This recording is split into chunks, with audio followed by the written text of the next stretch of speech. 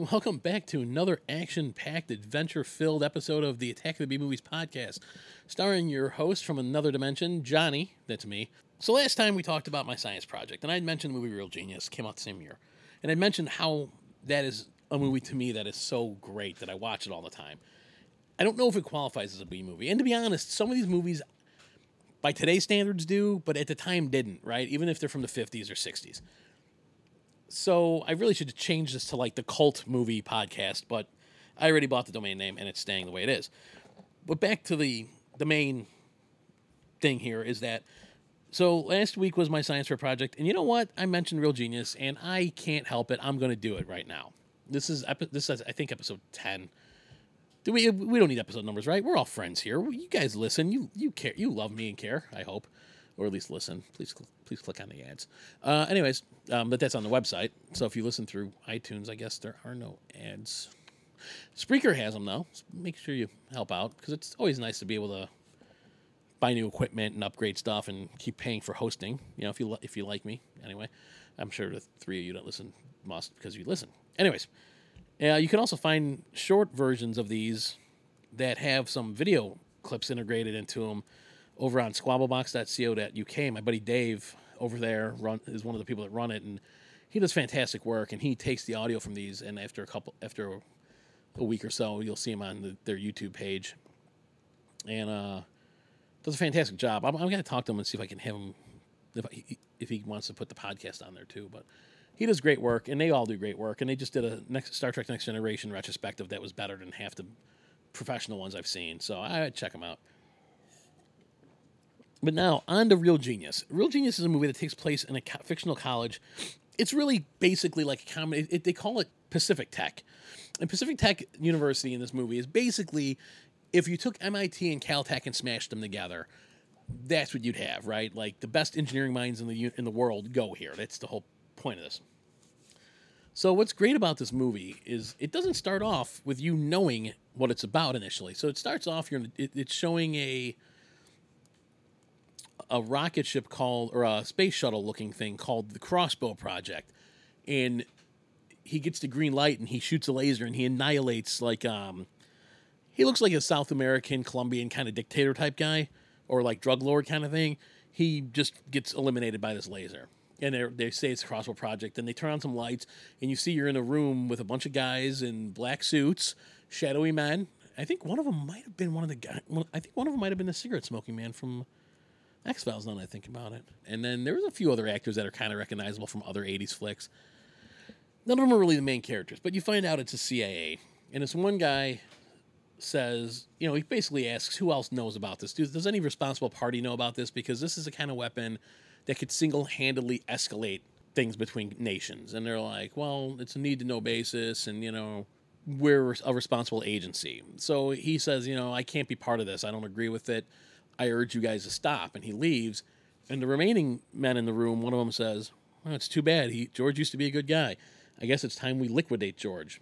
Basically, they don't want anybody to find out what they're doing, and they go to have him killed. Or they're going to have him killed. They don't show it or anything.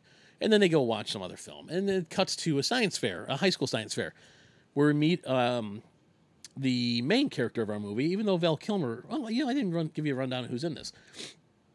So the movie's directed by Martha Coolidge. So she did Valley Girl, she did Real Genius, the TV pilot for Sledgehammer, an episode of the 1986 Twilight Zone show. She worked on CSI for a little bit. A few things. But she's been around a long time, and she's a name that I've heard and I know, but she's been around for a while, and she continues to direct, I believe. It also stars Val Kilmer. I don't think I really need to give you guys a rundown on Val Kilmer at all. The screenplay is by Neil Israel and Pat Proft. I can tell you that Neil Israel was a writer and an actor. He wrote Look Who's Talking 2. He wrote Police Academy, the series he was a writer on. Bachelor Party 2 he was a writer on, along with Pat Proft again. He was also in a couple of his movies. He was in Johnny Dangerously. He was in Look Who's Talking 2 and Look Who's Talking. So, he also wrote the original Police Academy in 1984 with, and Bachelor Party, him and Pat Proft. So there you go. Learn something new every day. So the writing credentials of this movie were pretty good. Critically, the critics didn't seem, they were mixed. On Rotten Tomatoes, I want to say it's like a 74% approval rating, which is pretty good. And Roger Ebert gave it 3.5 stars, but then other critics said that the writing fell flat or the writing wasn't smart enough. We'll get more into that later on, but Pat Proft, I knew he sounded familiar. He did a lot of work with Zucker, Abrams, and Zucker, who did like Wrongfully Accused and Naked Gun, that kind of stuff. Back to the actors. So the main character actor was this kid named Gabriel Jarrett. Gabriel Jarrett was Mitch Taylor in Real Genius. I found out that he was in his first one was a movie called Going Ape. Never saw it. 1981.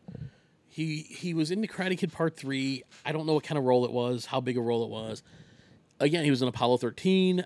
I'm sure maybe one of the people in the office or something. Last Days. He made guest appearances in 21 Jump Street, LA Law, Party of Five, The West Wing. He was in Frost Nixon, the Ron Howard film. He was Nixon's speechwriter, Ken Ketchigan. He's done a decent amount of stage work. He's, I believe, from Minneapolis. No, he's from L.A., but I think he works in Minneapolis on the stage. For the most part, he's done stuff, but nothing that would, like, really stick out and make you go, oh, yeah, Gabe Jarrett. Michelle Merink, she was in it.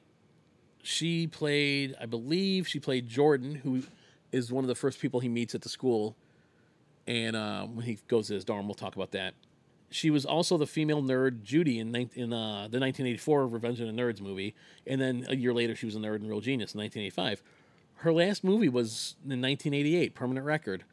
And I believe from what I read was she left acting in 1989 for Zen Buddhism and moved to the Dominican Republic because she had family living there. She was originally from Vancouver. She eventually went back to Vancouver. She has an acting school in it, and she just doesn't... She's happy, I guess. She was happy about not... I guess she left because she didn't want physical possessions to rule her life. I get it. It's sad because she was actually pretty damn good. She was actually pretty good in both movies, but good for her, There was always talk about a second movie, and Val Kilmer was always on board for it. And I think even her and Gabe Jarrett had said yes, we'd be willing to do it. And it never gets off the ground, and I'm sure it's going to stall until they decide to reboot it and bastardize it into some piece of crap. But that's Hollywood. What are you going to do? That's why I don't watch new movies most of the time. The protagonist or the antagonist in this movie is someone that is a name that everyone who grew up in the 80s is going to recognize, and even in the 90s. William Atherton. William Atherton plays the science teacher. We'll talk about him more when we get into the movie more. And yeah, he's been a bad guy in a lot of movies. He was Walter Peck in Ghostbusters. He was Richard Thornburg in Die Hard. He was Dr. Noah Faulkner in Biodome. He was Nathan Randall in The Crow Salvation. He just always plays like a dick. And I don't know about his last 10 years. I haven't really watched much, but he always played a dick in the old movies and old shows. And he made a living doing it, so. Anyways, that's a basic rundown of the cast of this one and the writers and director. So anyways, the first part was CIA. It opens to a science fair in high school. And we see all these science fair experiments. We see Mitch Taylor, and he's explaining how the laser works to his father, and he says it's coherent light. And his dad goes, "Oh, so it talks." Clearly not what coherent light means, but he tries, and in walks William Atherton's character, Jerry Hathaway. And he says that he pushed to get Mitch admitted into Pacific Tech. He will room with physics legend Chris Knight, who was one of the youngest students ever, and that's Val Kilmer's character. I think Mitch is 15 in the movie, and Val Kilmer's character was a legend in physics circles for youth, and he's going to put him on his own team, working with Chris Knight. What we find out is that Hathaway is who the CIA has hired to create this laser. Hathaway is a big shot, right? He has pull at these research institutes. He's the foremost expert supposedly on lasers and stuff in the field. He has a TV show where he talks science and stuff, So instead of doing the work for it himself, what he's doing is having his students work on it during the year as a project, and that way he doesn't have to pay for it. And while he's not paying for it, he's taking that money and using it to remodel his house, which when projects get audited, they don't really want to know where the money went. If the project gets shut down, it gets audited. If the project's successful, no one really cares. That's how things kind of ran back then. And probably still do. Mitch arrives on campus, and he asks where the freshman mixer is, and he goes and he meets the president of the university and the president's wife, and he's wearing like a suit jacket, and all the other older students are just looking at him like, what are you dressed like that for, And he talks to the president of the university, and he goes, he gives him some advice, and I don't remember it word for word, but it was like, always check your references. And he's like, okay, thanks, I got it. And he walks away, and the president looks at his wife and goes, I think that students love it when I get down philosophically. Anyways, I've seen this movie way too many times. So he goes to the campus, he goes to his dorm, he meets Chris Knight, who he finds out is a complete slacker, and he's pretty much just spends most of his time now pulling high-tech. He just pulls pranks on people, and he's advanced the laser project a lot. Actually, before he meets Chris Knight, he goes to Hathaway's lab, and there's another guy there, and oh my God, I wish I remember who played, what is his name? Kent. I wish I remembered the name of the actor that plays Kent. So here he meets Kent, who is supposed to be running the science fair project.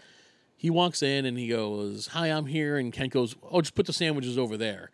And he's totally belittling the guy. He's like, aren't you the guy from the sandwich department? And he goes, no, I'm the new student here. I was told to come down here. And he goes, well, can I get you anything? Like a lollipop? Like, because of his age, he's just making fun of him. And the other guys in there are kind of, there's a guy named Brody, and there's another two guys. I always forget their names. But Kent and his cronies are just kind of like making fun of him. And he goes, well, I don't understand what you're here. And he goes, well, Dr. Hathaway told me to come down here to check your work because I heard you're stuck. And Kent's like, oh, I'm not stuck. No. Jerry, he starts calling Hathaway Jerry, like on a first name basis. And then Hathaway walks in. And Kent goes, oh, hi, Jerry. And Kent goes, not Kent. Kent goes, hi, Jerry. And Jerry goes, Kent, I told you can never use my last name. Everyone else can but him. And he's like the total lackey, right? He gets his dry cleaning. He does all that stuff. Just a total kiss ass. Not really as smart as he thinks he is, but he'll get ahead because of being a kiss ass. So he's told that Mitch is taking over the project, and he's going to be the lead because he's had the most creative ideas he's seen in the field in a long time. I can't remember what type of laser he talks about, but he says he's the most innovative ideas they've had. And so Mitch then goes to Mitch ends up meeting Chris at the dorm room, and Val Kilmer's hanging upside down, and he goes, would you be prepared if gravity reversed itself? He goes, I just don't know how to keep the change from falling out of my pockets. And he goes, nudity. So Mitch is just like, what the hell? This guy's supposed to be one of the smartest minds in the world, and he's a complete slacker now. He also meets. He goes to leave the room, and he trips on ice, and it turns out there's this kid Ick there who makes fake ice, and they're having like a sledding competition down the stairs. And that's when he meets Jordan. Her sled crashes, and he meets her, and she's totally hyperactive. And the CIA talks to Hathaway and says, hey, we need this quicker. Hathaway tells Chris, you need to do this. And he tells him, you're being a distraction to Mitch. I need you guys to buckle down and work on it. So he's always in the lab in the evenings and everything. So he's there one night, and Chris shows up, and he's like, hey, I'm going to help you out. And he sets up all these mirrors. And when they fire the laser, it's a beam that goes to like a pool. I don't know if it's a school pool or whatever it is. Turns out he set up like a bathing invitational to help Mitch relax so he doesn't snap. Prior to this, Mitch sees this guy come out of the closet. And this guy walks out of the closet. His name is Holyfeld. Turns out it's played by the same guy that played Uncle Rico in Napoleon Dynamite. I can't think of his name. It's killing me. I can't think of his name. But either way, it's the same guy. Mitch eventually follows him down into where he's going. He sees him go in and disappear. And he finds out this guy has like a lair down there, but he doesn't say anything to him. So they're at this party and they're having fun, and Jordan's there and he's talking to her and he's starting to have a good time and he's loosening up a little bit. And Kent finds out and he tells Hathaway, who of course comes down on Mitch. You know, he says, I should never have recommended somebody your age. You're here to work, not party. And, you know, just the usual, like, D-bag line, right? Mitch gets humiliated, and he's upset. He goes back to the lab, and he's working on it. And, like, he's throwing parts around. Stuff's not working. He goes over to, he goes and calls home. And he says he wants to come home. And the mom tells him, no, you can't because we rented out your room. So then we find out that we see Kent and his cronies see him on the phone, and they record the conversation. So now Mitch is at lunch the next day, and Chris walks over, and Mitch just snubs him, won't talk to him. And they played a recording of him wanting to go home, and he's crying on the phone, and everyone's laughing at him, and Kent's laughing at him. So he storms off, and Chris goes after him, because now Chris feels bad, right? Because he doesn't want the guy to leave. So he goes over there, he's like, listen, you know, you have to stay. First he tells him, hey, it created a new virus, we're going to let it loose in Kent's room. And that didn't work. So he talks to him, and he's like, he convinces him to stay, and he explains that Laszlo Hollifeld was the top genius at Tech in the 70s, right? He was the guy. No one was smarter than him. And he had a nervous breakdown because he found out that all the theories he came up with and all the work he was doing was being used to create weapons. Funny how that foreshadows, right? Like, Chris doesn't see it. No one knows it yet, but that's basically what Hathaway's doing with Chris. So he tells Mitch, you know, that's why you need to unwind. You can't always be all worked up. You can't always be all work, or you're going to snap like Hollifeld did. And he goes, your first order of business is to get revenge with Kent, calling it a moral imperative. So they sneak around to Kent's car, and they disassemble the car and reassemble it on Kent's bed in his room, and they make it look like it's breathing. So, of course, now Kent wants revenge against him. So the CIA is coming down on Hathaway. They need to solve this. They're having a problem with the laser creating enough power. They want a 5 megawatt powered laser, which today doesn't exist even in military applications, but it's a science fiction film, right? You know, and it was the 80s, Cold War. I mean, who knows what they were really working on? And really, who knows how close they really got to something like that that's classified? I mean, who knows? So him and Chris have a discussion, and he threatens Chris and says, if you don't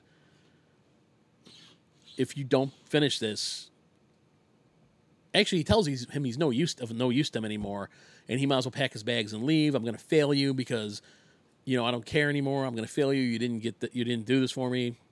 And Chris is like, well, I'll just go, and the amount of work I've done on laser alone should get me a degree. I'll talk to the president. He goes, who's he going to believe, me or you? So now Chris wants to leave. Now Chris is upset. So let's see. So Mitch goes back. So Chris goes back. Mitch sees him sitting outside. He asks what's going on, and Mitch kind of pulls the same thing, right? Convinces him to stay. It's a moral imperative. So they start studying. Chris decides, I'm going to fix the power problem, and I'm going to ace this guy's exam to really teach him a lesson, to show him how good I am. Chris and Mitch start studying hardcore. Laszlo Hollifeld shows up, and he's carrying these boxes of stuff, and he goes, I printed out I looked up every question that Hathaway's ever asked on every exam. And Chris is like, that's great. Is that them? He goes, no, these are sweepstakes entries. Enter as many times as you like. He goes, where are the questions? He goes, well, I memorized them all. So Chris is like, all right. So Chris stays up at Hollifeld, and Mitch goes to bed. There's a woman in his room, and we meet this woman earlier on. There's a part I didn't mention where Chris is like interviewing for a job at it's a place that Kent wants the position at, Darlington, I think it's called. And this woman's there, Sherry Nugel. And she's played by a pretty well-known named person. I can't think of it right now, though. And she's waiting for Chris. What we find out when she's talking to Mitch, or not Chris, she's waiting for Mitch. What we find out earlier when she's talking to Chris is that she wants to sleep with, her objective is to sleep with all of the top 10 minds in the country or in the world. So obviously, I'm assuming her and Chris did.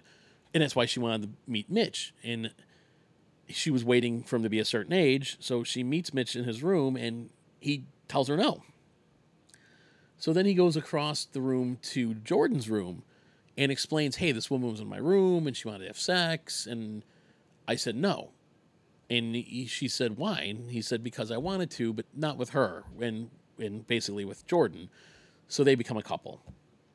Chris is studying and working on the exam, and we see them in the lab, Chris and Kent and everyone, and they're leaving to go take the exam.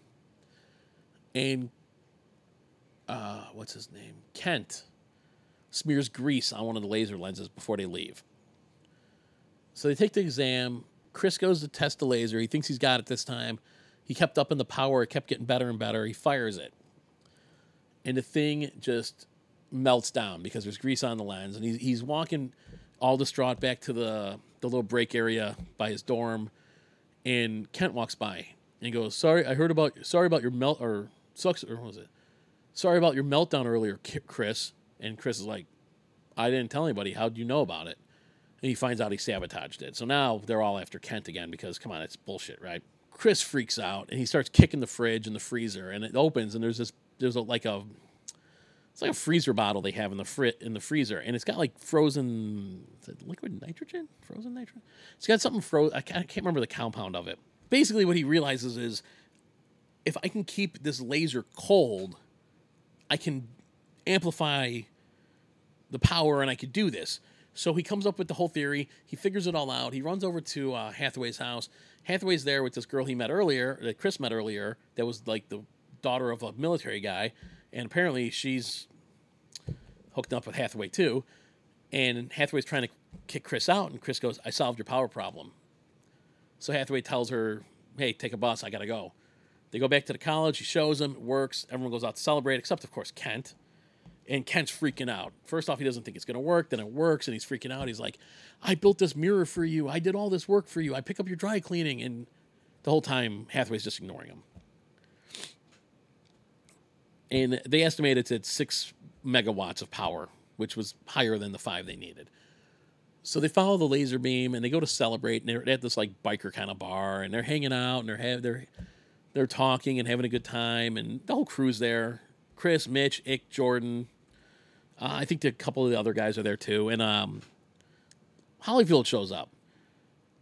And he's talking to him and says, you know, what do you think you'd use a laser like that for? And they're like, it doesn't matter. It's not our job to think of it. And he goes, well, maybe somebody already thought of it. Now Chris realizes, holy shit, the mirror he made could be used for a tracking system. I've made a weapon. So now Chris freaks out. They run back there. Everything's gone. So they want to get back. He doesn't want that to happen. He doesn't want it to be used as a weapon. He wants to get back at Hathaway and Kent.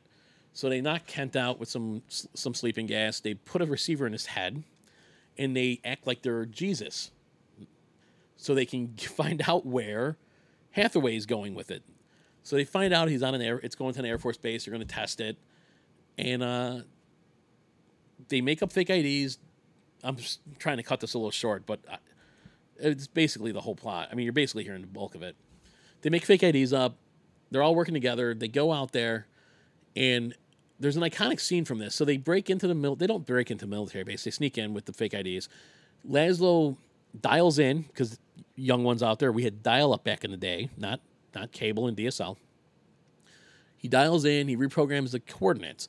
So the day of the test, they're all standing outside of Hathaway's house across the street. And they have a congressman there, and they have the president of the university.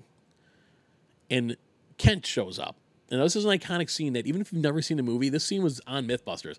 Clearly, it wouldn't have worked, but it was cool to watch.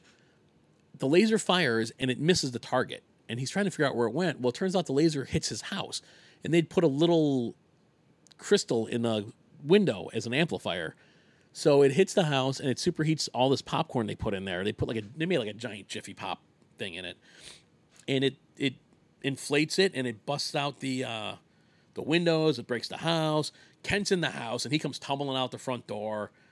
And all of a sudden, like, Kent's kind of cool after this happens. He's like happy to see him, and he's laughing and having a good time, and he thinks it was a religious experience. So they're sitting there, and the senators, and obviously the senator and the president know what's going on now.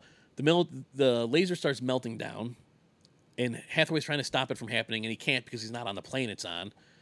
Hathaway unlocks the system and goes to see where the shot went and sees his house. So that's pretty much the end of him. But they're standing outside of his house, and they hear a horn honk, and there's an RV. and it's got Laszlo and Sherry Nugel together. Turns out he's the last one she was looking for. He was like number 4 or whatever it was. And he won the sweepstakes that he wanted to. He won a ton of the prizes, exactly what he said he was going to win. And they decided to run off together. And that's kind of the end of the movie. At one point, Laszlo at the end says, "It's getting too weird around here." And Jordan goes, "I don't think it's getting too weird around here, do you?" And Mitch kind of says it is, but that he likes it. And they're all happy, and they're eating the popcorn, and there's neighborhood kids playing in it. You know, never mind the glass and stuff that would be in it, but it's a movie. But that's real genius in a nutshell. It's a movie I definitely... Oh, John Grise. That's the guy that plays Laszlo Hollifeld.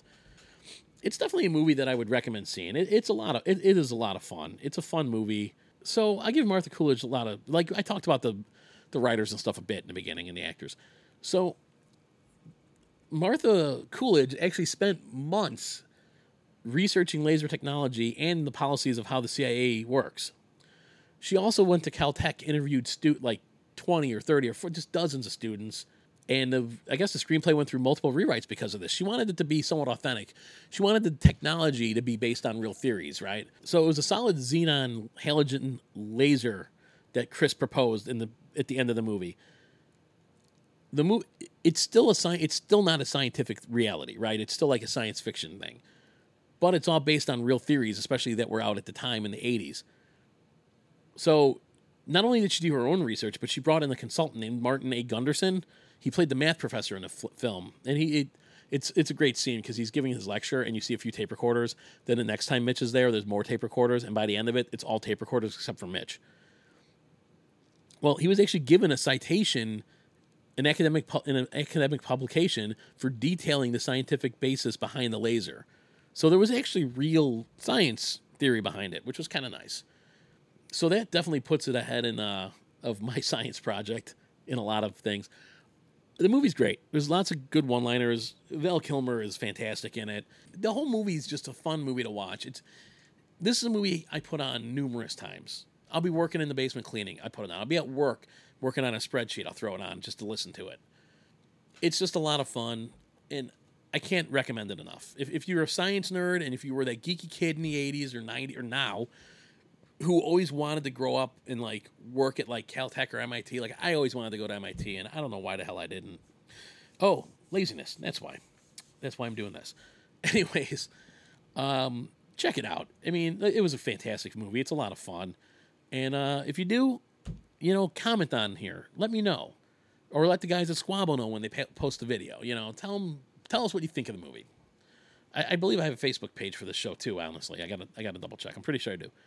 So comment on the Facebook page, like it, follow it, whatever. So anyways, thanks for listening. I hope you check it out. I hope you enjoy it and have a great night.